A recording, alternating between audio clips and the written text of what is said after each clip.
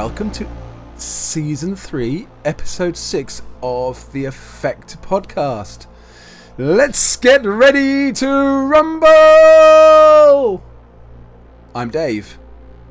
And I'm Matthew, and as you might have guessed from that title, we're looking a little bit at sport in Coriolis, in the Third Horizon, and also I think we've got a bit of a rumble going on in the Forbidden Lands as well. But before that, we've got the world of gaming to talk about. Quite a lot's happened there, so I won't spoil it now. We'll get into that in a moment. No, you'll spoil it in a minute. That's fine.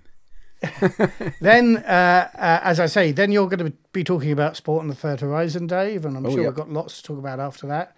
And then we've got another player in the Hammam, and this time it's, I think, the first player in the Hammam who's also one of our patrons via Patreon, and that is our old friend Andy Brick. So we'll have a conversation with him in a while. We haven't got anybody to say thank you to this month. We've got no new patrons joined us. So, guys, if you like what we do and you want to support us and help us grow this podcast, then do consider going to our Patreon page, which is Patreon/Effect, EFFEKT, and consider supporting us via Patreon. But I think what I will do anyway, though, is just, again, a continual thank you. Continual thank you. Yes, another we don't thank want you. to stop thanking our patrons. To all our patrons who support us right now and get involved. That's great. Yes, because whatever they contribute, they do so every month, and we never take you for granted because pay our hosting fees. No, we haven't got anybody specific to give a shout out to this month. No. Is what I mean. Just everyone. And then I've got a piece about a village you might not have heard of in the Forbidden Lands called Brightwater. No spoilers yet. I might do a bit of a trigger warning before we play that piece at the and for that reason we'll put that at the end. So that's what we've got in the programme. Shall we just crack on with the world of gaming? Let's crack on with the world of gaming. And I guess the biggest news this week is the fulfilment of Forbidden Lands Kickstarter for The Bitter Reach, which closed earlier this week with a total of 3,584 backers. Very nice. I'm not sure how many. 3,584 potential listeners, Dave. Absolutely. Yeah, well, indeed. And well, why aren't they listening? Come on. If you like... Well, they might be. And they might well some be. of them might be. They might well be. I'm not sure how many stretch goals that turned into in the end, but they were frantically making up new ones as it was going along. I think it was all the stretch goals.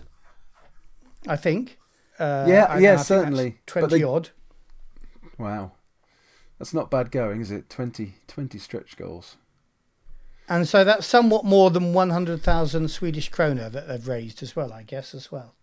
I'm not sure, actually, how much they did raise in total. I'm just going to have a quick look. But it's excellent news. I can't wait, really. I mean, it's looking brilliant. I think the sense that we get from it so far, and the artwork and all the rest of it is the same standard as always we expect from the guys from Free League. And then having talked to Magnus Theatre to get a real sense of where he's coming from, I'm really excited by this one. Yeah, it's going to be great. I can't see how much. Of course, I didn't back it in the end, but I'll be looking to get it in retail as soon as I can. Yeah, I mean, I don't want to turn this into a political thing, but let's hope the Kickstarter situation gets sorted out and there's some real clarity over what's going forward in the future. Yes. Sooner rather than later. I'm rather hoping now that the union have made a formal request to be recognised that Kickstarter recognise them. So there's another thing I really want to back, but I can't at the moment out of my own principle. I'm not suggesting anybody else boycotts Kickstarter, but I am personally. No, but I think there's if Kickstarter are as good as their word, which is if they want to, if the people vote for a union, they'll back it. Although they won't oppose it, they'll go with it. Then hopefully it'll clear up. But getting back to Bitter Reach, they raised a total of 2,302,706 krona, which is about 200,000 quid. Wow. Maybe even a bit more. 240,000 quid. So that is good. That is, yeah. I mean, that is, and a lot of that comes brilliant. Out of people getting the game for the first time. If you look at the comments, there's a number of fans of the game who want another great campaign for it. But of course, it did come. One of the things it was sort of funding is a revised second printing. The reprint, yeah, absolutely. And that was going to be getting quite a few people on board. I saw a few were actually replacing their original print with the updated version, but there's a lot who are buying it for the first time, and they're in for a world of fun. Well, and they were saying that this Kickstarter has more backers than the original Kickstarter for Forbidden Lands, which is pretty unusual for a sequel expansion to beat the original game, which again I think just shows how well Forbidden Lands is growing. But yeah, I'm looking at the stretch goals now. So you've got where are we? So we've got bonus adventure site, Field of Blades, bonus adventure site, Hope's Last Rest, which apparently yes. I mentioned that to Thomas when I was invited onto Victory Condition Gaming by Doug, and we interviewed him. I thought just. And what did he say? Did they take the cable? Did they take the idea from us? No. Well, the idea came. It was Magnus's name for the site, but Magnus wanted Hope's Last Sanctuary, and so it's an in-joke to Alien, but I think it was kind of an accidental in-joke to Alien rather than a deliberate one. Right. And then there's another bonus adventure site, Worm's Fist, at least 2 new magic disciplines, Elemental and Druidic, and then you've got some big writers in the fantasy field coming in to work on some of this stuff. So you've got an adventure site. Yeah, I see that one of the guys was the guy that wrote Dungeon World. It's Dave McGrogan, is that right? I think so, yes. And then there's some names that I'm not familiar with. ZX Sue, I don't know that name, but he's writing an adventure site. Yeah, great. I mean, what's not to like? I guess it's quite a challenge now for Free League to fulfill all of this. But they're good at doing that, actually. So, actually, I think one of the things we always admire about Free League is they don't overpromise on the Kickstarter with the stretch goals and not anymore, anyway. Yes, there's still no Swedish Coriolis cookbook, is there? No, and I think not likely to be very soon. Costa did mention the cookbook when I was over there in Stockholm a few weeks ago. More of a cook pamphlet now than a cookbook, but they were committed and determined to fulfill it eventually. But yeah, they learnt quite a lot from some of the early Kickstarters, I think. Yes. So now they do stuff that they can deliver, which is great for us. Yep. Just talking about Kickstarters generally and Sweden generally as well, I saw an interesting thing which I didn't back, and not because of any boycott or anything like that. I didn't back because I'm not Swedish, and this was a Swedish language version of Call of Cthulhu by a company that I've just forgotten. So is this just going to be a translation then of? I think it's a translation. I think there may well be a Swedish specific scenario in it. Now it caught my attention for a couple of reasons. And which edition as well? Sorry? Which edition of Cthulhu is it going to be? Oh, I think it's of 7th edition. Right, cool. But one of the things I liked about it is they did recognise that they could well be Anglophone collectors of Call of Cthulhu stuff who would want the Swedish edition even if they never opened the book. So there was a particular package that was like a collector's version for them. I like that. But also the thing that really grabbed my attention is they did a lovely video. You very often have a video at the top of your Kickstarter page talking a little bit about it, and quite often that is what's called a Ken Burns effect, slow pan over some of the illustrations that have already been made for the game. This was a live action video, a bunch of Swedish characters all in sort of early 20th century costume going on ships across to islands and stuff like that. And it was really it really wanted to get me adventuring in the world of the 1920s. In fact, I think that's that would be. Yeah, I was just going to say that would be really interesting in a Swedish context. Obviously, having a Swedish wife and extended Swedish family, you get a real sense of some of the history of certainly from Jenny's family, because they have a country house which is out near the coast, and I mean by country house it's a little house in the country rather than a mansion or anything. Yes, yeah. And there's no running water. There's a pump out in the garden that gives you the cleanest, freshest water you'll ever drink. There's no electric. You have to, light fires and do everything for yourselves, and that gives a real sense of how the Swedes would have lived. Not that long ago actually, because Jenny's grandparents lived in that house until sort of the late 80s, or even a bit later. I would need to learn Swedish in order to then play that game in the Swedish context. But maybe if it's a really good setting and scenario, they ought to reconsider doing the scenario and setting stuff, but back in an English translation.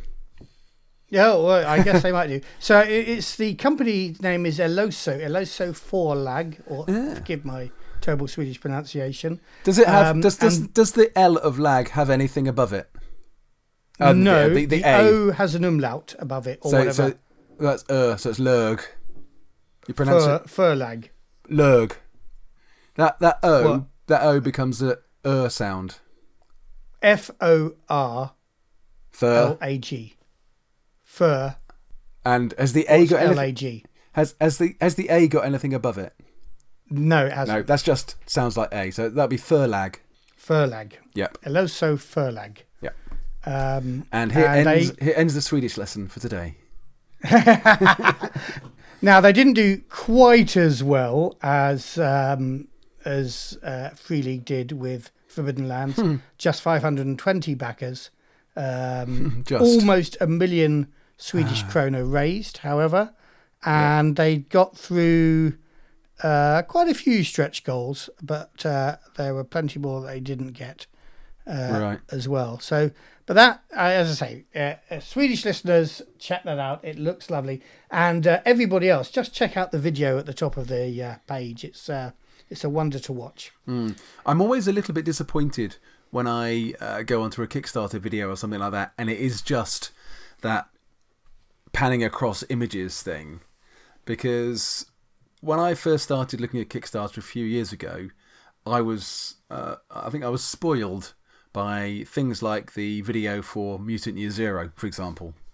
Which, if you haven't seen it, find it. It'll be online, it'll be on YouTube somewhere. It's really good. It's only a couple of minutes long, 90 seconds maybe.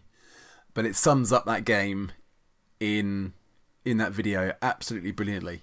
So I'm always a bit disappointed when it's just a fancy picture with a camera panning across it. Yes, yeah. That will this is one to watch, as is that. And there's something else that I've seen which is a little bit animated and a great video. It's not yet on a crowdfunding site of any sort, but I hope it will be soon.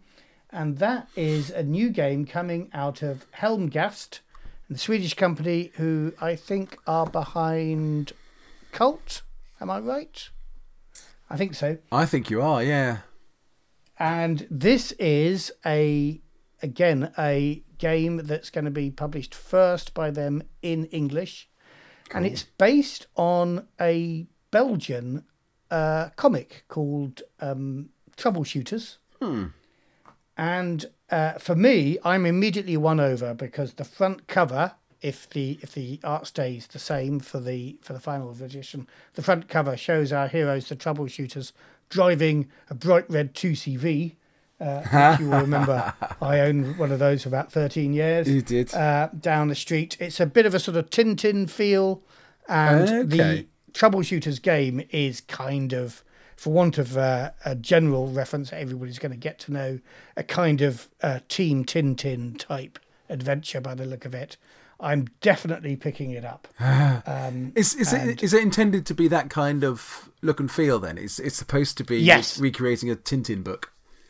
Well, I think there is this book in Sweden that is kind of like slightly more modern day Tintin-ish. Not quite the clean art style of of those original Tintin books, but very much a Euro band dessinée style illustration, slightly influenced, I feel, by modern Japanese manga as well. So a slight crossover between the two in terms of art style, but lots of helicopters and rescues and men in mysterious coats and sort of spying and all that sort of stuff. It looks like a laugh. Men in mysterious coats.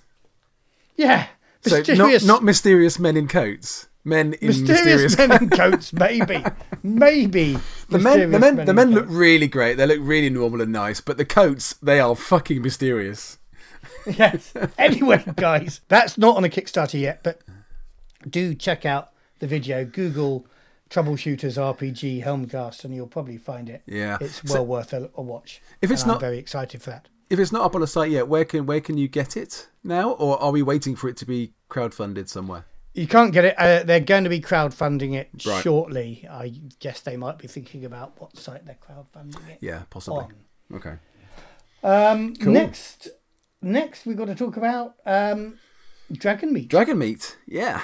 A couple of months away yet still. And we will definitely be there. In what capacity we'll definitely be there is yet to be entirely sorted out. We are very likely, very hopefully going to be there as representing Free League in the last stages of negotiating access to booths and all the rest of it. But if that all comes off, then Matthew and I will be there as Free League, which would be fabulous. We will obviously be there and doing whatever we can to support the podcast zone as well. Clearly, we want to be there as Effect as well as Free League, and we are hoping. We're still working on some of the details, but we're very much hoping to coordinate and run or help other GMs run Hope's Last Day from the Alien RPG, which will be coming out to retail 10 days. I think the 10 days after Dragonmeet. So I think 10th of December is the retail release date for the Alien RPG. All of the backers, all of the pre-order backers will have it by then, is the plan. And it's a bit unfair to have it come out on retail if the pre-order backers haven't got it. So that's what Free League are working on.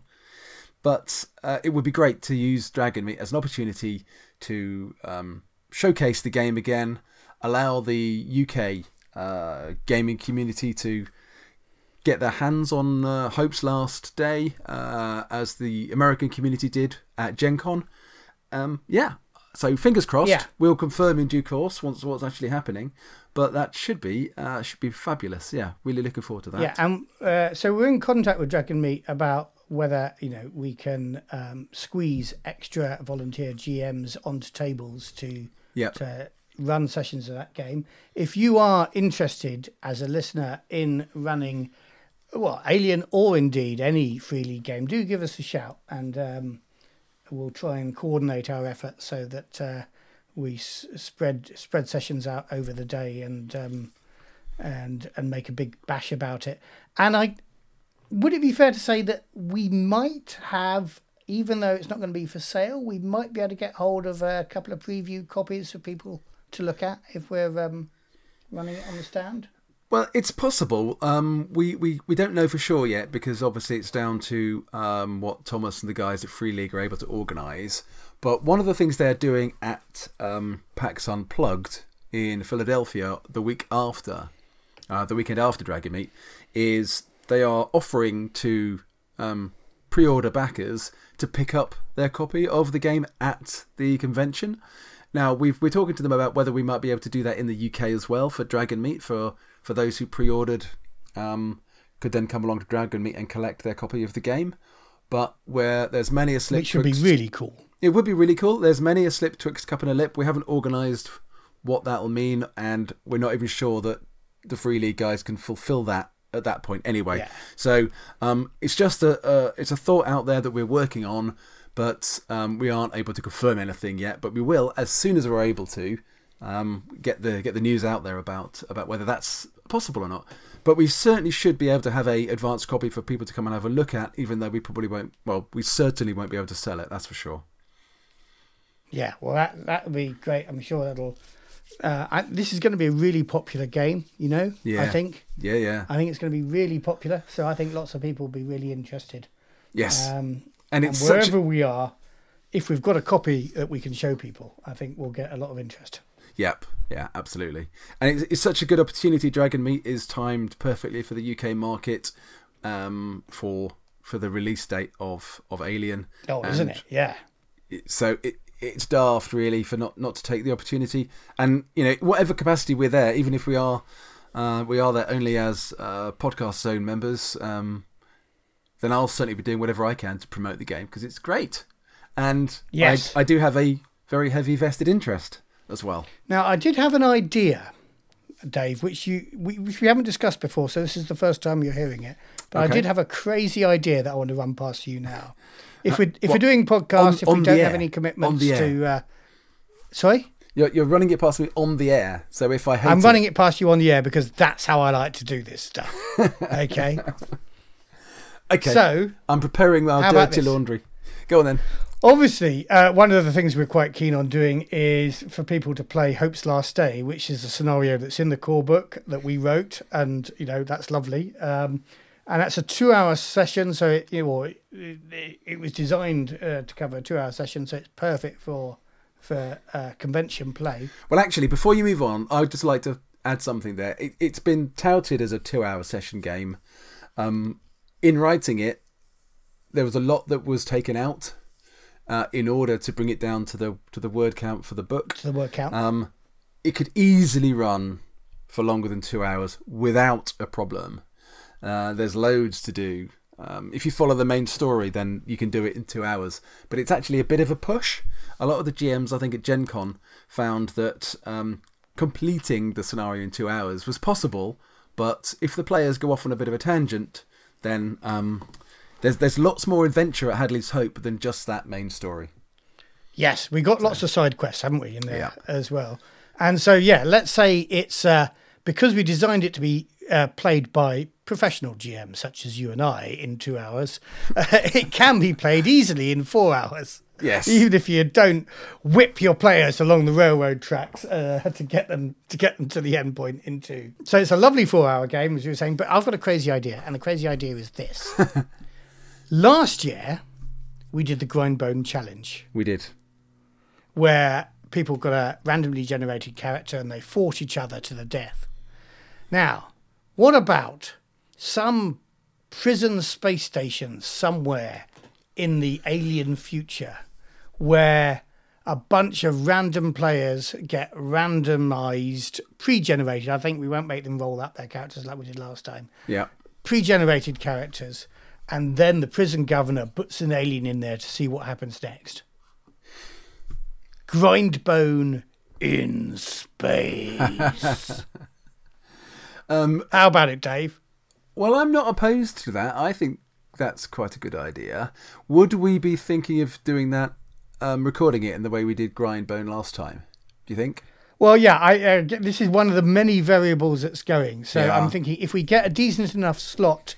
Well, if we don't have to represent Free League and we can devote the time to it on the Podcast Zone, and if the Podcast Zone can give us a decent enough, long enough slot to run that, then let's do that and let's record it like last time. Yeah.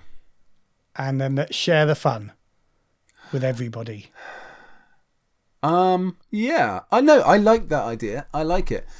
Just my sort of practical brain is just beginning to run through some of the logistics, but yes, I think that could work really well. If we make sure that the players coming into it realise that their game might be 90 seconds very long, or it might be 90 minutes long. Yeah, cool. Let's work on that. Yeah, and let's have a bit of a think about that then. Okay, that was my crazy idea. Let's see if we can get that slot at. Now we've filled a considerable amount of time. I thought this was going to be quite a short World of Gaming, but there you go. We do like talking. Shall we move on to your piece about Coriolis. Yes. Last time, I slightly decried the fact that we hadn't really talked about Coriolis as much as we might have done with, so much other stuff to talk about. So I was really keen to do something about Coriolis, and I had a little think about sport, and I came up with some of these thoughts. Life in the Third Horizon can be tough. What with working to eke out a living, the constant demands of paying one's respects to the icons, and the creeping dark between the stars, the remaining time is precious. The timeless recreations of games, competitions and sports are used as with any culture. Old men and women gather in the open to while away a warm afternoon playing at the tavli and shah boards, whilst the theatres and hammams are often full. But I'm not talking about games and entertainments here, I'm talking about sport. But first, a brief history lesson. The Portal Wars were devastating, but the long night that followed the end of those wars, with the destruction of the Oedicon portals, was almost worse.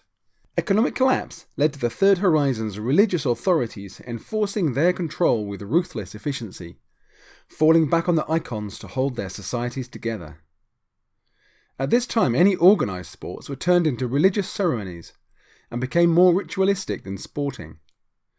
And the breaking of the links between systems meant that any cross-horizon sporting traditions ceased to exist. Things started to change with the arrival of the Zenith, but now, 60 years on, cross-horizon sports are still a rarity. Only 2 traditional sports have re-emerged, with teams travelling to compete in organised competitions.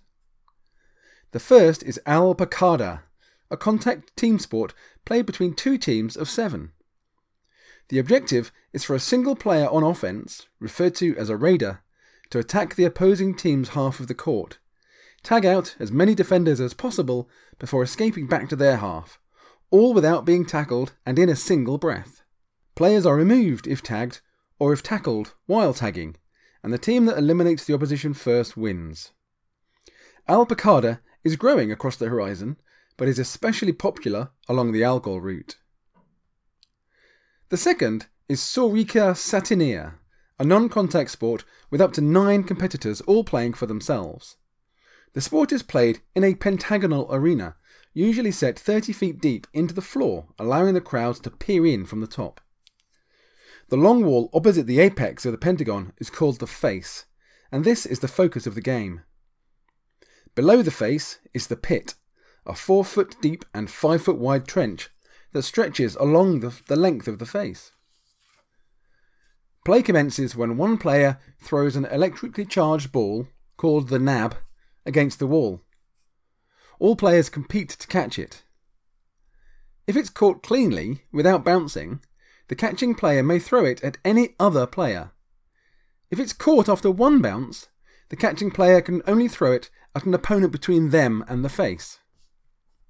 If the target is hit, and withstands the charge that the ball delivers to them, they are relegated to the pit.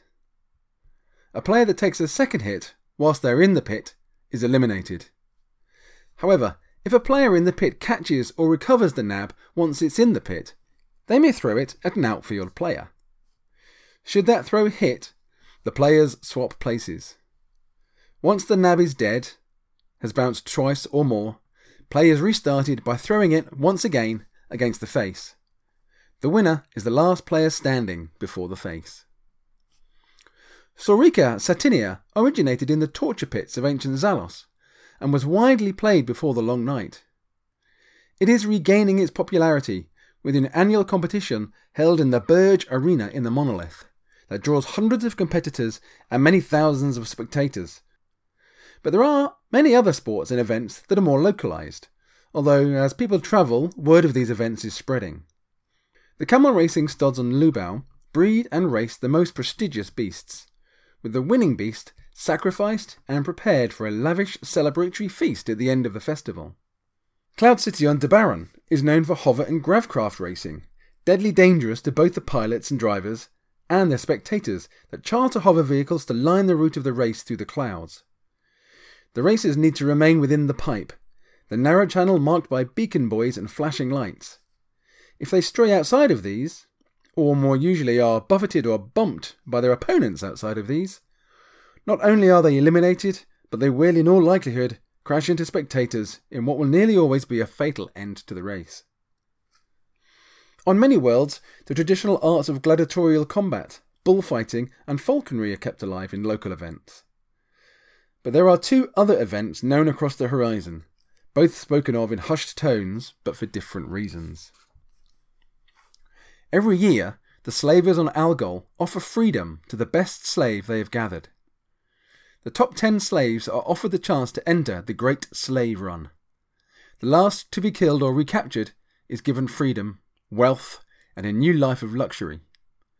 The rest are returned to the souks for sale, at an inflated price. The slavers' thinking behind this follows these lines. Their slaves are unlikely to try their hardest and earn a good price, unless there is an incentive to try. The Great Slave Run is seen as that incentive.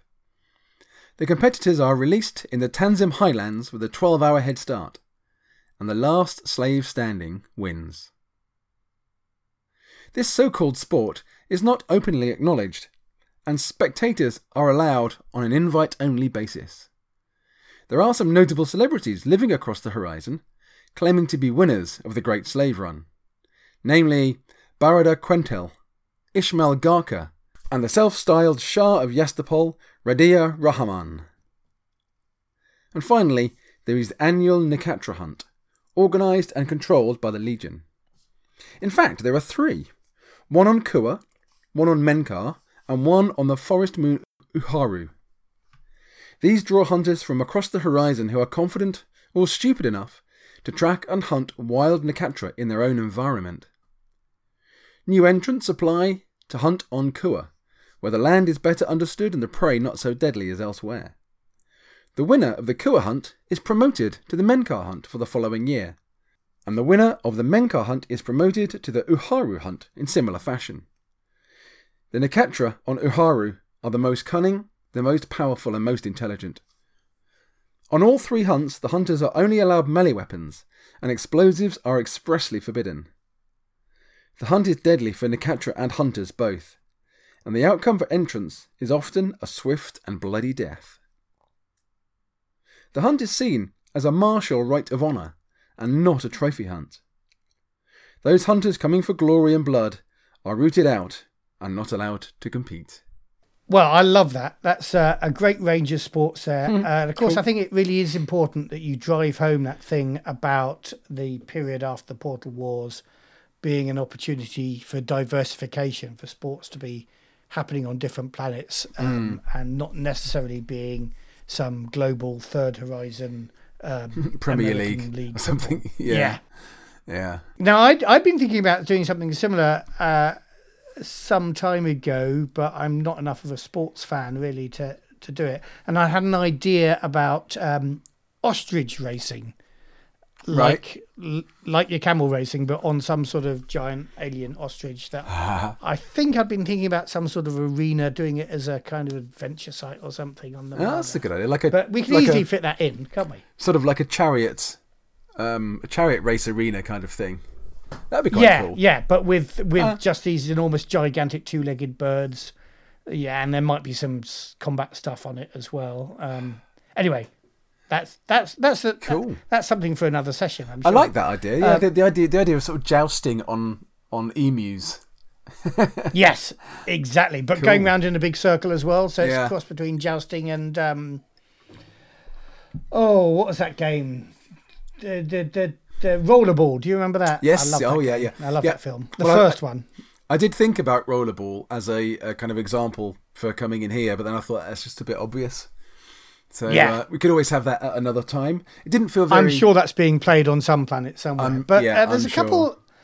there's a couple of games that I just want to know a bit more about. So Alpacada. Yes. Well, I have to hold my hands up here. I've completely and utterly... Some listeners might know where I'm going already. Completely and utterly ripped this off from a game that's played in the Indian subcontinent and elsewhere in Asia called Kabaddi, and it's they used to have it on Channel 4 here on television years ago, which is where I first came across it. And The name Kabaddi, I think, comes from the fact that when their team is attacking and the raider is going into the opposition's half to try and tag their player, they're not allowed to breathe. They've got to hold their breath. And to prove that they're holding their breath, they go Kabaddi, Kabaddi, Kabaddi, Kabaddi. They've got to keep saying that as they're in there. So to prove that they're not drawing a breath, because obviously then it limits the amount of time you've got to try and tag them. And that's a great game, and you don't see it on television here in the UK anymore, sadly. But yeah, so Al Picada is based completely 100% on Kabaddi. Oh, excellent. So I imagine that Saurica Satinir is also based on some game with a long heritage and possibly having been on telly as well. Well, for those people whose Arabic is at least as good as the translator on Google, Saurica Satinir is, as far as I can tell, a loose translation of the word stingers. Oh. Now, back in school, we had a game called Stingers, which we used to play in lunch hour and stuff, which was basically Saurica Satinir, but without a electrically charged ball. And it was an opportunity to throw balls very hard at your friends and hurt them. And for our American listeners, its closest American relative is dodgeball. Would you say? Yes, I think so. I think, But we Brits didn't use basketballs like I think they do in dodgeball. We used tennis balls. Tennis balls. Or some very stupid people used golf balls, which is quite dangerous. I didn't, because I wasn't that brave or stupid. No. But yeah, so that's where that idea came from. That was a great game back in the day. And it could be quite vindictive, because if somebody was in the pit... and you just felt like throwing the ball at them, if you caught it cleanly, so you could throw it anywhere, you could still bounce it. You could still bounce it once. So you'd bounce it once, but you'd bounce it so it ended up right next to the pit where you'd catch it again. And then the guy you want to throw the ball at is right in front of you. It's really quite harsh. But yes, so great fun. But that's where that came from. Yeah, an old blast from the past from school. Excellent. Cool. Anything else in there? It was quite fun. I liked it all. I thought what was interesting, and we hadn't particularly planned this, but you talk a bit about things like bullfighting, and we're going to see something a bit like that happening when I start talking about Brightwater a bit later on. Which is cool. Why we ended up having Let's Get Ready to Rumble as the title for this episode. Even though there isn't any wrestling in this, really. I mean, that's kind of where that comes from. Although there's no wrestling at all. But we could assume that's going on in the Third Horizon. Yeah, in hammams and bedrooms all over the place. And not that sort of wrestling. Not naked wrestling. No. Anyway, let's move on, shall we? Yeah, let's do that, yes. And for a time, let's take a break away from sport and talk about our friend and patron, Andy Brick. Who also is about as far from sport as you can get. Not the sportiest type, our friend Andy. But yeah, I had the pleasure of chatting to him earlier today in a nice little hammam not far from where we live. Yeah, let's have a listen to the interview. Here we are in the hammam in October, and I've got a very special guest in the hammam with me today. It's my dog Diggy. So, hello Diggy, say hello. I also have another guest, which is my old friend Andy, who's been playing quite a lot for Simbarum lately, and has got a long track record in gaming. So we like to kick off with all of these interviews, Andy, by getting you to briefly, if you don't mind, give us a quick rundown of your history in gaming and how you got to where you are. That's why I said briefly, because we've only got another 19 minutes. 4 decades in 19 minutes isn't going to work. Okay, started gaming in 1980-81, around there. First game was Traveller. Played a lot of D&D, then Traveller, then other things. Suffered you as a player for many years. Suffered Matt as a player for just as many years, probably. What else can I say about myself? I played pretty much everything I can think of, and I've run an awful lot of games. There you go. Jack of all trades and master of some. There you are. You certainly have a reputation, a well-founded reputation of running a good game. Well, I am the best GM after all.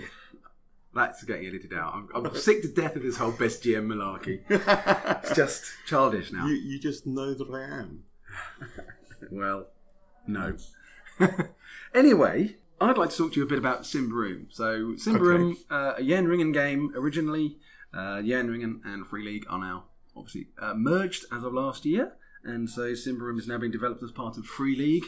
Mm-hmm. So, tell me a bit, what drew you to Symbaroum in the first place? The art. It was an incredibly pretty book. That's exactly what drew it to me. It was stunningly published as well. It was very well presented and laid out. The artwork was top-notch, incredible. Very much sort of gloomy and dark, I found. But the art, first of all.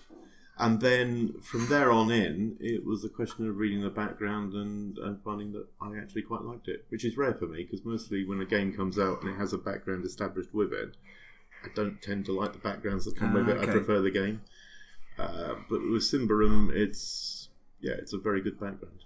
It makes a lot of sense to me somehow internally. Cool. Did you ever get a chance to listen to the interviews that Matt and I did of Matthias Lilja and Martin Grip, the designer and artist? I have to be honest, I only listened to some of them, and I don't know if I listened to them. It was quite long. That was over 2 years ago, those podcasts. To be fair, I haven't listened to every single podcast you've ever done. Why not? Okay, cut this. All right, we're done. We're done. Finished. It's a basic prerequisite of being interviewed is you have to have listened to everything. Well, the payment stopped, you see, so I just didn't start listening to them. No, I hadn't listened to everything. I have listened to a couple of the interviews. I think I did listen to the Martin Grip one. So, what is it about the background then that draws you to Symbaroum? I like dark backgrounds, and I cannot lie. No, I like dark backgrounds, especially the sort of it's all going to hell in a handcart type background. I don't like backgrounds where it's the triumph of the good guys over the bad guys and everything's nice and pleasant and fluffy. Yeah. I prefer backgrounds which are more human in that there's no clear-cut good or evil. There's just a slow decline, as it were. Which is why I liked... I mean, it's the same thing with Cyberpunk and things like that. It's the same dystopian view. What that says about me as a person, I have no idea. But, I like dark backgrounds. And it just appealed to me. The art was dark, and then the background was dark. And I thought, okay, we'll go with that. Yeah, cool. I mean, I remember talking to Martin about the art and how much I liked the... sort of the vagueness of the backgrounds, and he very, very honestly said, well, I do it like that because it saves me having to write all the detail in the background. It's much quicker. Well, that's what every GM does. But it's great. You only write the bits you need. You don't write anything else. Which is really good. So apart from the setting, what are your comments around the game mechanics? Well, I've got two problems. Have you homebrewed it much? Oh, of course I have. Yeah, I homebrew everything. Yeah, I think a lot of us do, don't we? Well, the thing is that I see a game as a toolkit, and I can build what I want with that toolkit. And if I don't like something in the toolkit, I won't use it. And it's as simple as that. And with Symbaroum, the thing that struck me most was the fact that the players roll their own defense rolls, which I think belittles the GM in a way, because it means the GM is not rolling as many dice as they normally do, which is shouldn't be rolling any dice actually in a player-facing game like Symbaroum. Yeah, if you take it to its logical extent, then yes, they don't roll anything. Which I never really like that very much. Because as a GM, I quite like rolling dice as well. Yeah, the GM is a player, as someone we know says. But no, the thing is that it means that the GM becomes just a narrative device, which is fine. But it also means that if you want to fudge something for dramatic effect, take the situation where you have a character who's on their last legs and about to pop their clogs, as it were, and then you end up with, in a situation where they're literally going to die, but you want them to live to the next bit because that's kind of important for your narrative or whatever. Yeah. You can't fudge that. No. They roll their defense roll, they fail, they're dead. Yeah. Right? Yeah. And sometimes it's good to give a player a second chance without them necessarily knowing you have. Yeah. Yep. It's an interesting question, sort of broader question about GMs fudging it. Well, because there are schools. Let me just expand on that. I don't think you should fudge all the time, right? And I don't, contrary to popular opinion. But at the same time, you should be able to have that option if you need it. Yeah, maybe. Right? And used sparingly, I think it's a good thing to have. On the other side of the coin, yeah, you shouldn't bend the rules all the way. I mean, just because you're GM and you are the voice of God or whatever, doesn't mean that you should fudge every single rule in the book. Yeah. Right? But you might as well just tell the players what happens then, might you? Yeah, exactly. It's just like reading a novel. But if you can, occasionally, just nudge the narrative a bit, then sometimes that's helpful. Yeah, I don't disagree. I have got, in recent years, I've really got to quite like the letting the dice tell you everything. And then the Forbidden Lands thing, and then coping with it, which is fine. I do like that. It does run the risk of killing off a character. Do you remember in Traveller there was the concept of the uncertain task, where both you and the games master would roll, so the player would roll and the referee would roll. Yeah. And if they were both successful, it worked. But if the player failed, obviously it failed. But if the referee rolled a failure and the player rolled a success, they got a partial or obfuscated result. Yeah. And I always liked that because it meant you were never entirely sure if what you were doing was right. Yeah. Right? And that sort of thing is missing from Symbaroum entirely, which is fine, but... I guess it's missing from quite a lot of games, isn't it? I mean, but it had its advantages in that I could give you a partial result and you would gamble on whether you believe that to be a partial or full result. And that was actually quite cool, because you could be misled entirely, but still think you'd succeeded. Yes. So things like that are missing, I think, from a lot of games. But and you can't do that with Symbaroum, especially if you play it canonically, because the dice are always on the table, everything's transparent. It's the perfect transparent game like that. There is no escaping, But there are other things as well. I mean, it's not just about dice rolling. I mean, I extend games more than homebrew them. So I've used the hit location tables in Symbaroum, I think, are simplistic, so I extended those. Because sometimes it's nice to tell someone, instead of you've got a bad wound, you are wounded in the leg or whatever. Yeah. Although, I have a RuneQuest hit location die, which I now use for Symbaroum and other games as well, and it always comes up left leg. So I have an awful lot of limping characters at the minute. So, yeah. But no, I mean, hit locations in general I like. Some more complexity to combat I like, just to add a little bit of, flavour to it. Yeah. I wouldn't say realism, because I don't think any role-playing game is realistic with combat. Because if they were, the combat would be over in 2 seconds and you'd be moving on, Yeah. Phoenix Command once tried to do that, and you would then spend 3 hours calculating one shot. Yeah, and there are about 4 or 5 Which is kind of not the point of a role-playing game. Yeah, there are like 4 or 5 systems for Traveller. On Target is probably the best one, and that goes down to how long your bones take to heal, right? Which is 6 weeks in hospital for this or whatever. Yeah. Which is great if you want to role-play the 6 weeks in hospital and you've got some sort of narrative for it. Or just hand wave it for the hell of it. Yeah, right. Which means for that 6 weeks you can't talk about anything, you can't plot anything, you can't... What's the point of that? Realism is fine, but you have to remember your characters are heroes, and therefore we should hand wave a little bit, because they're meant to be larger than life or whatever, So I think it comes down to how much realism you want, but a little detail doesn't hurt. No. Do you use many of the optional rules that they've put in? Because that's one of the things I really liked about it. You get the basics, and then there's some optional ones you can use if you like, and then the advanced player guide, I think, gave you some more.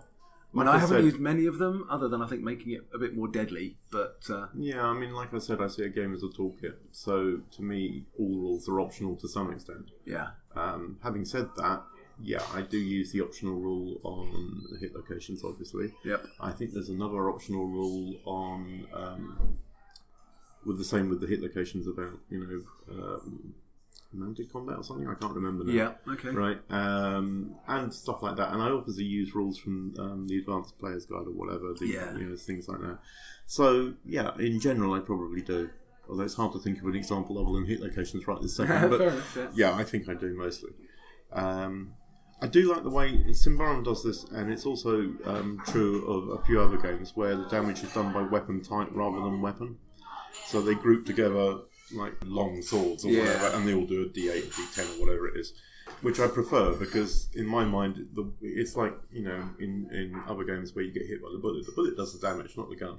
Yeah. Right? The gun may change the speed of the bullet or something slightly, but overall it's the bullet that does the damage.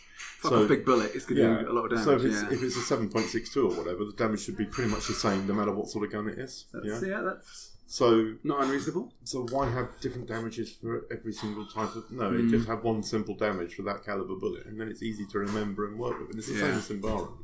Right, all this type of weapon does that, or that type of weapon does something else, Yeah. So I like that. I like that. Those are the things that appeal to me. So do you randomise damage then in Symbaroum? Always. Oh, that's the other thing I do. Because the rules gave you set dice, and thing. I changed that after the first time I ran it because I prefer the randomised damage. I changed that when I read it. Yeah. On the grounds that why would I give anyone the advantage of knowing exactly how much damage they're going to take from a hit? How many hits they take before they're down. Because then they start running the calculation, I can survive that one, but I can't survive this one. Yeah. And that instantly takes away from the game. Yeah, agreed. And I would never run non-random damage. Unless it's a system which is completely built about non-random damage. But again, you see it isn't. The players roll random and the NPCs are fixed, and that's... Yes. That seems to me an unfair advantage in some ways. It also means that you can't have an NPC do extra damage in a situation. They're not going to do the maximum possible. They're always going to do 4 or 3 or 2 or whatever. Yeah, and you'll always be killed in 2 or 3 or 4 hits. Yeah. Whereas you might take 6 hits or 7 hits. Yeah, well, I have a problem at the moment. I have a problem with an ogre who's incredibly tough. Incredibly tough. He took out a liege troll with the rest of the group over the weekend, and that shouldn't be as possible as it was. And I realised that if I had run fixed damage for that, he would have killed it a lot quicker. It was only because it was doing such heavy hits on him that it took a long. It took it down so quickly. Well, both ways, right? Yeah. And I think if I'd have run that with fixed damage, it just wouldn't have worked. Yeah. It would become almost farcical in the way it was. So I'm slamming Symbaroum here for these things, but those things stick out as problems to me. Yeah. The rest of the game, I actually quite like the way the characteristics and the skills and so on work. I like the novice adept master thing. Yeah. I prefer that to having individual skill levels in a way. I like the simplicity of doing tasks that you then just choose the right attribute and you roll on that, rather than having that's always been the argument, a very isn't it? lengthy list of skills that are related to your attribute but slightly different. Well, there's always been the argument between how far an attribute affects a skill and how far a skill level affects a skill. Yeah. And every game has a different solution to that. Yeah. And you go all the way from the attribute games like Symbaroum through to the sort of modifier games like Traveller, through to the have a different skill level like Cthulhu. Yeah. And it depends what you prefer, really. I don't think it matters if it's all on one character sheet in front of you. No, maybe. But, I did think it was the simplicity of it made it easier as a GM, I found. It does make it easy to run. Yeah, keeps the pace going, I think. But then you get into the hassle of getting slightly confused with, normally it's accuracy, but this guy's a hunter, so he gets vigilance and or uses cunning, and those sort of things can get confusing. But as long as you have a handle on that. But then I find the best thing I bought for Symbaroum, I think, actually, were the little reference cards for the abilities and whatever. Okay. Because I don't have those. Yeah. I had those in a flip book, and it makes life 30 times easier. Mm-hmm. You just find what you want and go through it, and hey presto. And that's probably the most referenced book on the table, because it just sits in the middle of the table to everyone, and we go through it, and that's that. But yeah. Cool. I mean, did you kick in for things like the Monster Codex and the campaign books? I missed the Monster Codex. It's a good book, that one. I really like it. Yeah. But I remember what you said, but you found the first monster in the book and went, I'll go with that one or whatever. Because it was great, yeah. Well, was it the Arak or something? Yeah. Perfect for the kind of scenario I was planning. I think the Monster Codex is great. I missed most of the basic books though on whatever. I got the Darkest Star when it was released, not through the Kickstarter. Right. And I'm on the Kickstarter for Mother of Darkness, which, by the way, had its beta PDF last night, which I had a glance through. Okay. And how does it look? It looks good. It's not quite how I imagined it would be, but it does look good. So is that the last instalment of the... No, it's 4 out of 7 or something. Right. Okay. But the problem I have is you always have a difference between what you think it will be like and what it actually is. Mm-hmm. And it's reminiscent of certain things to me. Right. One of the things it's reminiscent of is a Shannara book, actually, right, which I read years and years ago, and like most Shannara books, it's instantly forgettable. So don't quote me on what it is, but there was a section with like a sort of thicket growing over everything, and that's very reminiscent of that Shannara story to me. But anyway, no, it's overall it's a very nicely produced book. It's 200-300 pages of content. I haven't obviously read it in detail because I only got it last night, but from what I saw of it, and from what I saw of the ending and things, it looks good. Cool. But I won't run it because I never run, or I try not to run published scenarios. No, I don't really run published scenarios either. On the grounds that either I end up modifying them to have tangents in them so much they become something else anyway. Yeah. Or there's always the risk, and there is certainly a risk with one guy in my group, that they bought it. Yeah. Right? And therefore there is no shock and surprise value. No. So, no, I will use bits of it. I will probably use maps from it. I will probably use content from it, NPCs, whatever. I won't actually run it verbatim. But you'll draw on it as a source book rather than... Yeah, exactly. Because that way I maintain some element of surprise. Yeah. And I think that's important too for a GM. Yeah, absolutely. I agree. There are exceptions. I have run some published scenarios, obviously, but Masters of Nyarlathotep, I think it was, and Trailers of Yog-Sothoth for Cthulhu and all that sort of thing. Years ago, anyway. But in general, it's when I've been really pressed for time. Yeah. Well, I find that preparing to run a pre-printed scenario that I don't know already. I don't read it enough, so I lose track of the detail. No one does, and then you realise that one small paragraph on one page actually changed the whole tone of what happened. Yeah, exactly. Or you miss a really key element. Yeah, that whole scene is wasted because you didn't run it right. Yeah, exactly. Yeah. I mean, there is that, and to be honest, I'd rather have something that I created than I know if I miss something. It's because I forgot, not because I misunderstood it. Yeah, cool. So you've got a campaign running. Is it still running now? Is that campaign finished? It was meant to finish on Saturday, but because the characters went off on a massive detour to Thistlehold for no apparent reason whatsoever that I can believe. So we spent, out of 10 hours gaming, we spent 4 hours in Thistlehold kicking the dirt, basically. And therefore, this was meant to be the finale. Yeah. And there are still large chunks of the finale that never got run. Right, okay. So now it's a 2-part finale, and I'll be running the last part at the end of October, or thereabouts. Then do you have plans beyond that for the next part of the campaign, or is that... I'm not sure I had plans for this one, to be honest. Okay. It only sort of really started to evolve around the second or third scenario, and then I started to think, actually, no, I have got a direction for this. Yeah. But I had an idea, and the whole concept of this was that I wanted 2 unrelated antagonists for the players. Because I'm fed up of every antagonist in a game, book, film being connected to every other antagonist because, I don't know. Yeah. It just doesn't make sense to me, right? No. In life, you have more than one antagonist. I pay the taxman, I also have to pay my rent, or whatever, right? Yeah. You pay the taxman? You know what I mean. And I'll edit that bit out, sorry. Yeah, I would if I were you. I'm not sure anybody from HMRC listens to this anyway. Well, if they do, I do pay the tax.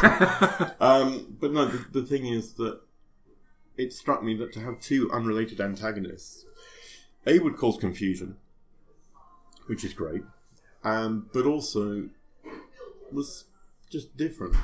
You don't have one all-powerful evil villain in their volcano lair or Dark Lord in their mountain or whatever. You have 2 unrelated things. So I have a political scenario that's basically around Indaros and the area around there, and I have a more mystical antagonist, which they've now dealt with, who was in Davokar. Okay. And the 2 of them, unconnected, never met, didn't know about each other. Yeah, okay. They were nothing to do with each other. It was just so happened the players happened to be in the right place at the right time where their paths sort of crossed. Yeah. But not really. Yeah.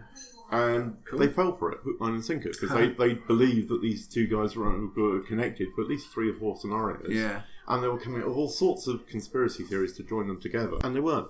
There was just nothing there. There was no connection at all, Yeah, cool.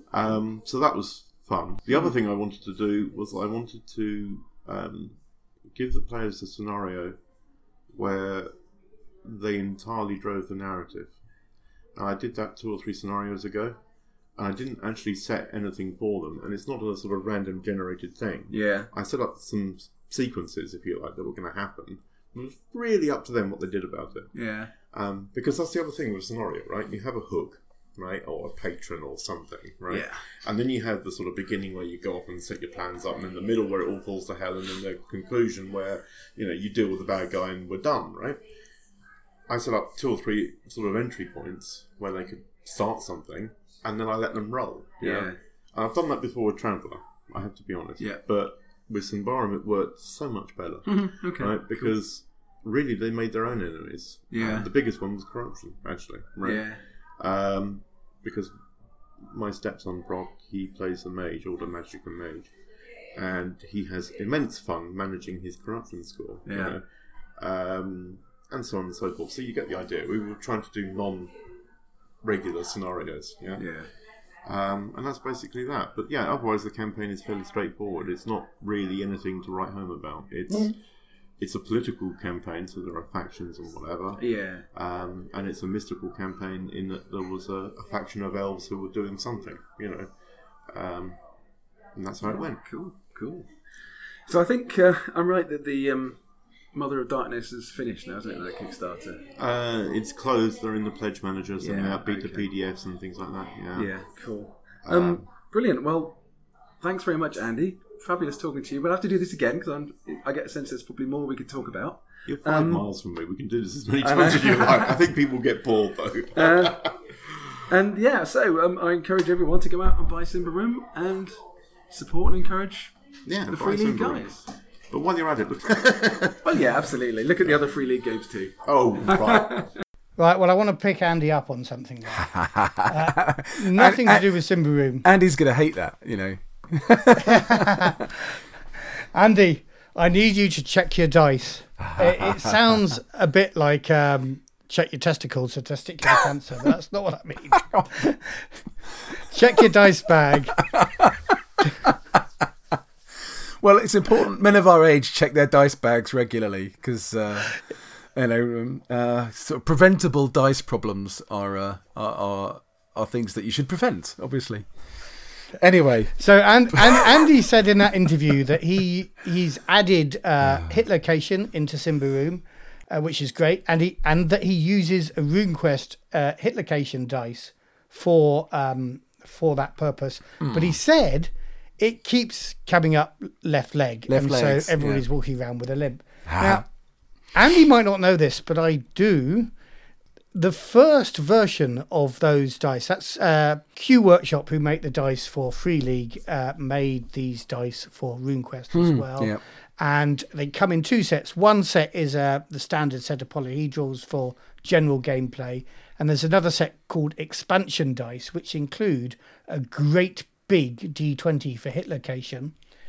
Bigger than the normal one so that you can write words on each of the 20 faces. And so that's the hit location dice. A number of faces have got abdomen, a number of them have got left leg, left arm, right arm, head, etc. Yeah. Based on the chances you have if you rolled a d20. The problem, though, with the very first printing of those dice is they had one extra left leg. So 5 times out of 20 or 25% of the time, you could get a left leg when it should only have been about 20% of the time. Right. So, Andy, if your players are all walking around with a limp, I urge you to check your dice bag, look in there. I think Q Workshop are still offering replacement dice to people that bought the first edition. Okay, But right. you should check it out, and if it is, either keep it as a collector's item or send it back to Q Workshop for a new one. Cool. That's all I've got to say. Although he's not playing Symbaroum, is he? I mean, he's not playing. I mean, I keep getting fed up with you about adding bloody rules and not playing rules as written. But Well, I did first time I ran Symbaroum, I did run it rules as written, and and it was great. I loved it. It was good, but I think Andy makes some good points that I agree with around the randomizing damage from weapons. I think, and also as a GM, I like to roll dice a little bit, so the whole player facing thing is fine. I think that's absolutely fine, but it does imply that you're playing the game for the pleasure of your players and not necessarily for the pleasure of the whole group. So I think also letting the GM roll a few dice is a good thing. But Okay. yeah, I mean, it's great that Andy got into the game in exactly the same way that I did, by loving the artwork in the first instance. As he says, he looks at games as a toolbox of stuff, and with any game, you would pick and choose the rules you want to use. I think actually Symbaroum makes that even easier than most games, because it's got the core basics, but then a lot of the rules they say themselves, these are entirely optional. If you want to go more deadly, here are some rules that will help you go more deadly. If you want to be a bit more detailed, here are some rules that will help you do that as well. So I think it's a great game for that kind of thing, for moulding it to the sort of the game mechanics that you want, that suits you best. And he's running a lot of games, and it sounds like his players are having a lot of fun. That is good. And the interesting thing, I thought, Andy was never one for doing things in the setting that came with the game. No, that's true. When we played, I mean, we played RuneQuest, but never in Glorantha, for example. No, and the fact that Andy is so inspired by the published setting, I think, speaks to the strength of the setting of Symbaroum. Yes, I think that's a really good point. Yeah. Let's move on. Thanks. But thanks, Andy, for taking the time to come and chat. But yes, let's move really on. So you've got So what is this? Is this a adventure site? Let me explain a little. It's not quite an adventure site. It's a bit of an idea I had. Those of you who listened to our last actual play, which finished last week, will have heard a bit of a discussion that we had about whether you guys could eat the griffin that you'd killed. Yes.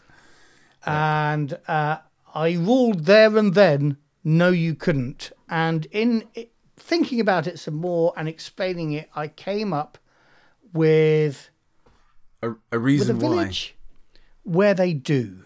Okay. And this is kind of the reason why you shouldn't. So let's listen to that.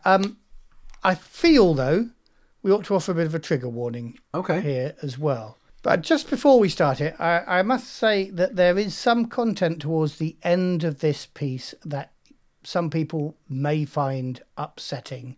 So if you listen with caution, and if you're beginning to pick up the clues and decide you don't want to listen to it, feel free to switch off. This is the last item, so the only thing we'll be saying afterwards is goodbye, so you won't be missing much if you want to stop listening at that point. Cool. Good warning.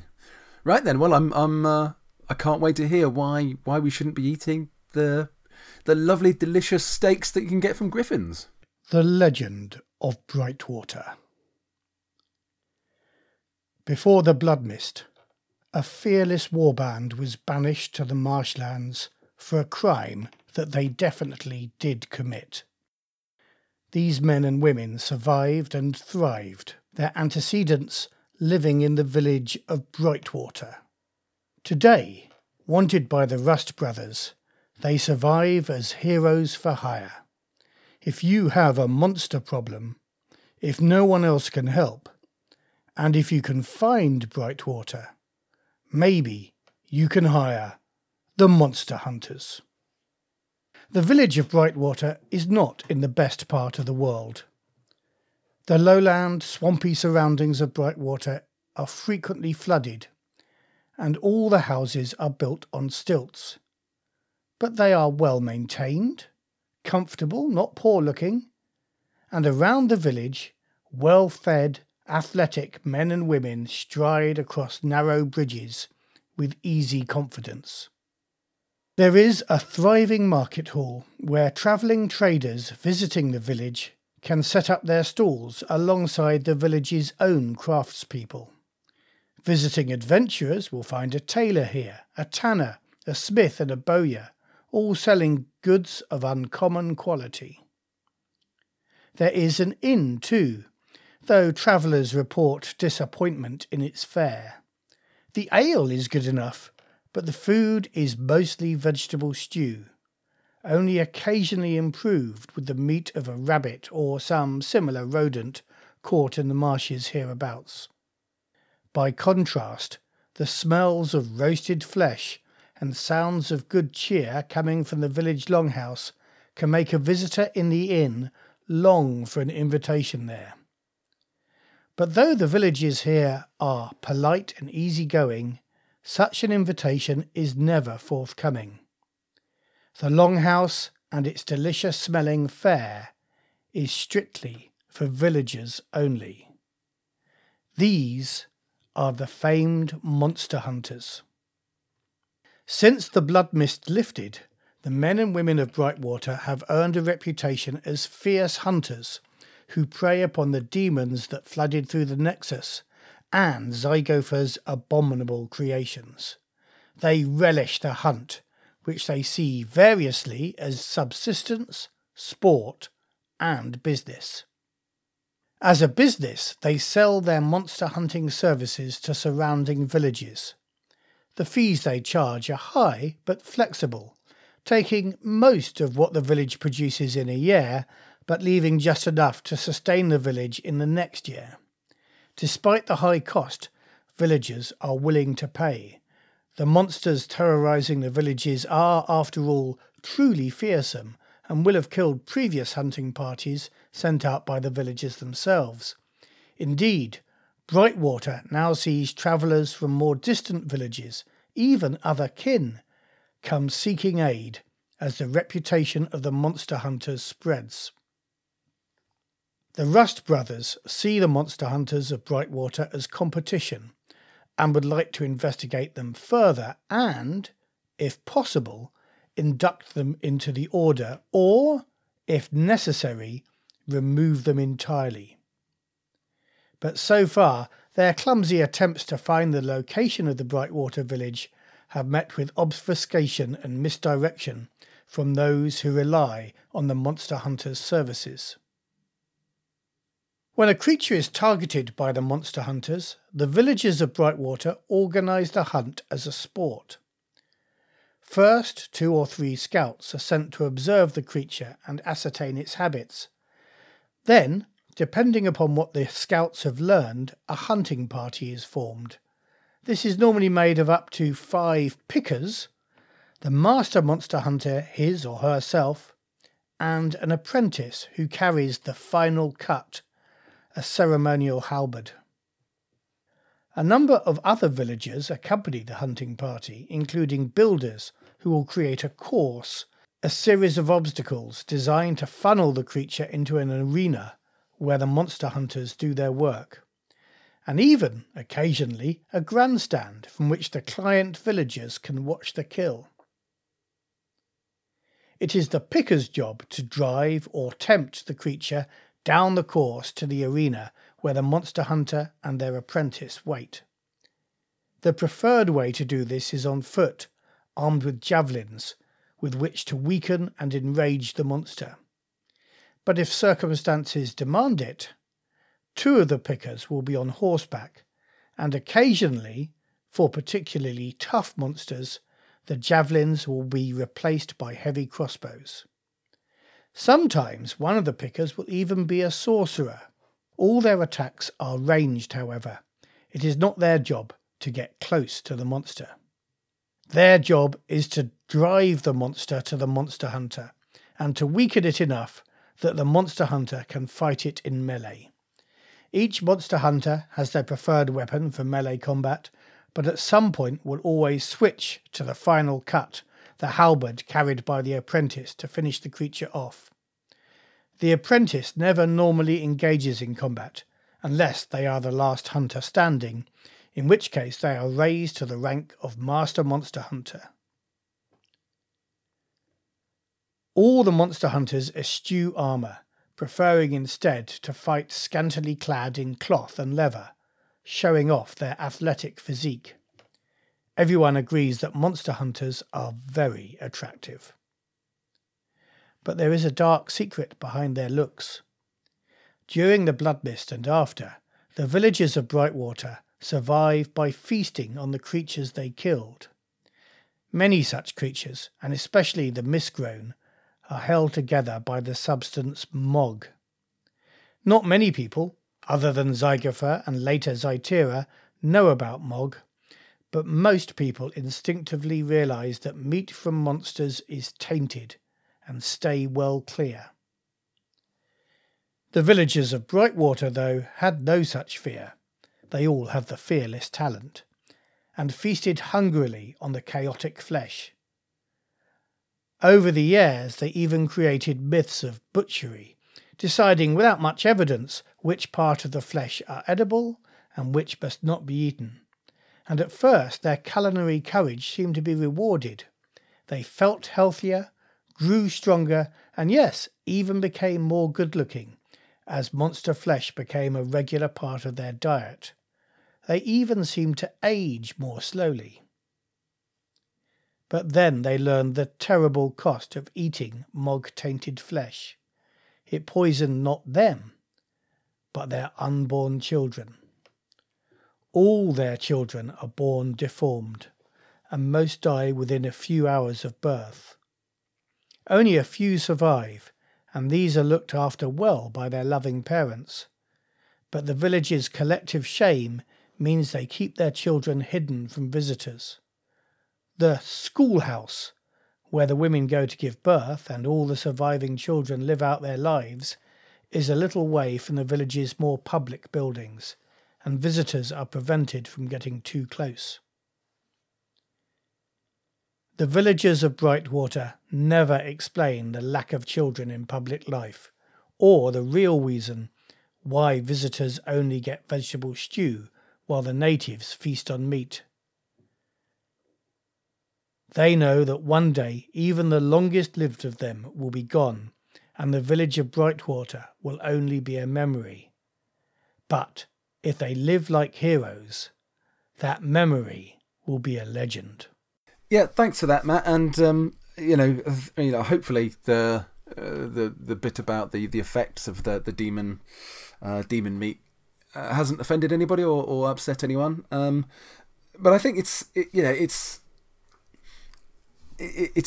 a good demonstration of unintended consequences of doing something that might seem like a good idea at the time, or how bad things can happen if you're not careful with with how you deal with stuff or how you do things.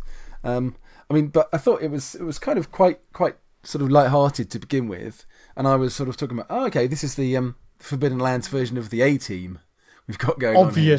Obviously. Well, seeing that you did say something like, if you've got a monster problem and no one can help, if you can find them, then go and find the monster team or whatever. Well, I'll tell you, the story behind that is I'd written something as a legend that sounded a lot like that. And then I thought, that sounds a lot like the intro to the A-Team. So then I went back to find the text of the A-Team and modified my legend to be exactly like the opening text for the A-Team. Yeah, so I've just got the music going around my head now. But the idea of the substance that you imbibe when you eat this Mog, is that something that's in the game elsewhere? Is that it is right? It's hard to find, but right. I remember reading something about it when I read through everything, and then when I was looking for it, because I couldn't remember what the name of it was. I could remember not being that impressed by the name of it, in fact. But yeah. I knew there was a thing, and actually when I was searching for it, it took some searching. It was a thing that Zygofer uses to effectively glue his animals together in magical sense. Oh, I see what you mean. Okay. I had visions of dogs and cats being stuck together and things. Yeah, well, I think that's kind of the vision they want you to have. Particularly with things like griffins that are various animals. Yes. So the what did you call them? The misformed or something. Anyway, so I looked up all the references to Zygofer and I couldn't find it, and Zytera and I couldn't find that. And I'm thinking, well, where is it? In the end, I thought, well, they would have used the word substance. So I searched whoever used the word substance and found to find the word of the substance that they used. But yeah, Mog is the thing you want to search for if you want to find out more about Mog. Cool. The other thing I thought was, am I going mad, or is there already a place called Brightwater in some of the Free League stuff on Forbidden Lands? Have you? I Yeah. I'm pretty sure it isn't in Forbidden Lands now, because I had exactly the same thought as you. Okay. I'd written it. And again, I word searched through the PDF versions to see any record of it. And I must admit, I haven't searched the Spire of Quetzal, so it could be in the Spire book. Right. But I couldn't find anything there. But like you, I'm not entirely convinced that there isn't another Brightwater somewhere in the Free League verse. Well, it throws up actually quite an interesting idea that you could have a legend that says go to Brightwater and find something lovely, and they actually end up going to the wrong Brightwater. Yes. Either they want to find the monster hunters and they end up somewhere else, or they end up finding the monster hunters and. Could there be a thing where the monster hunters do nasty stuff and force enemies to eat this kind of stuff to punish them or curse them? My monster hunters are really heroic. They're nice guys. You might also have picked up the fact that these monster hunters are kind of pulpy. Yeah. I was thinking about including a character here, and because I want them to be attractive, I was actually going to make a male or a female version of the character, so GMs could choose whichever version they wanted, their players were most likely to be attracted to, and they were either going to be Magnus or Magda. And I imagine in my head all the time I've been doing this, I've imagined some cheesy comic with Magnus, Monster Hunter across the top, right? And some kind of bare-chested Tarzan type creature, figure, heroic figure. Knifing some horrible monster. So that was kind of the idea I had behind it, and for that reason I have made these guys exceptionally heroic to the point of stupidity, really, in that they do all this stuff without armor and things like that. Sort of tragically heroic, considering the situation heroic. Well, they know their days are numbered, and they know that the only legacy they can leave is the legend, because they can't have children, or the children they have die. So that was my story, and I don't think they would be mean, but I do wonder whether the Rust Brothers, maybe the fact that there may be more than one Brightwater is a reason why the Rust Brothers haven't taken them. Okay, because they always go to the wrong Brightwater. So the other Brightwater's really fed up with the Rust Brothers turning up, killing everyone, saying Monster Hunter's going to kill you. Saying, we know you've got heroes here somewhere. Bring them out. Bring out your heroes. Bring out your heroes. And you see, I think there is a potential story there in that the Rust Brothers might be able to make more use of the disabled children or the misshapen children that they find there in some horrific way that I don't even want to think about now. But they could. If we want darkness, then we could play an adventure where the Rust Brothers do find them, and all sorts of horrible things happen. Or you could turn that on the other end, that the Rust Brothers find them and see them as sort of divine signals from Rust, and then actually want to protect them and build them up as their icons, for want of a better word. Well, yes. But just so there could be a kidnapping thing going on, maybe, but they're trying to kidnap them to give them for their own good, to give them a better life, almost. And lots of opportunities. So are you thinking that you might flesh this out into a proper adventure site? Oh, not for you guys, because but I mean, it for you maybe now, something. But I think I might. For the, so I think I'd definitely Free like League to Workshop, write up. Maybe. Oh, for the Free League Workshop. Yeah. Yes, this could be a bit of Free League Workshop if I could be a decent map maker. Because I've got this site mapped out in my head. It would need a couple of characters drawn up as well, and some NPCs, and I've got half those stats kind of in my head, and so it could be a thing that we could put on the Free League Workshop down the line. In the meantime, though, I'll put what I've written so far on my blog. Cool, excellent. Well, I think we've blathered on again for a lot longer than perhaps we either expected to or had a right to. So I think, unless you've got anything else to say, Matthew, I think we should probably wind up for the day. Yes, I agree. That was a very forceful yes. And the other thing is, I don't know what we're going to be doing in 3 weeks' time, but I'm sure you'll enjoy it, listeners. Well, let's hope.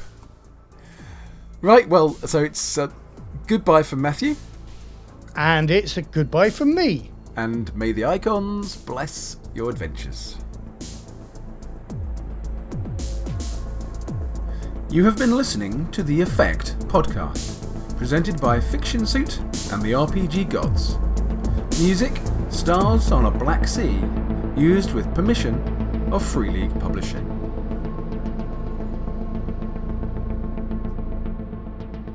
Did you notice that? I did the two Ronnies thing there. I know. Very well done. Yeah. I probably do it every time. It's not that we haven't done that before. Every time I think it's the first time I've done it. Well, when you get to our age, you get that problem. Don't you?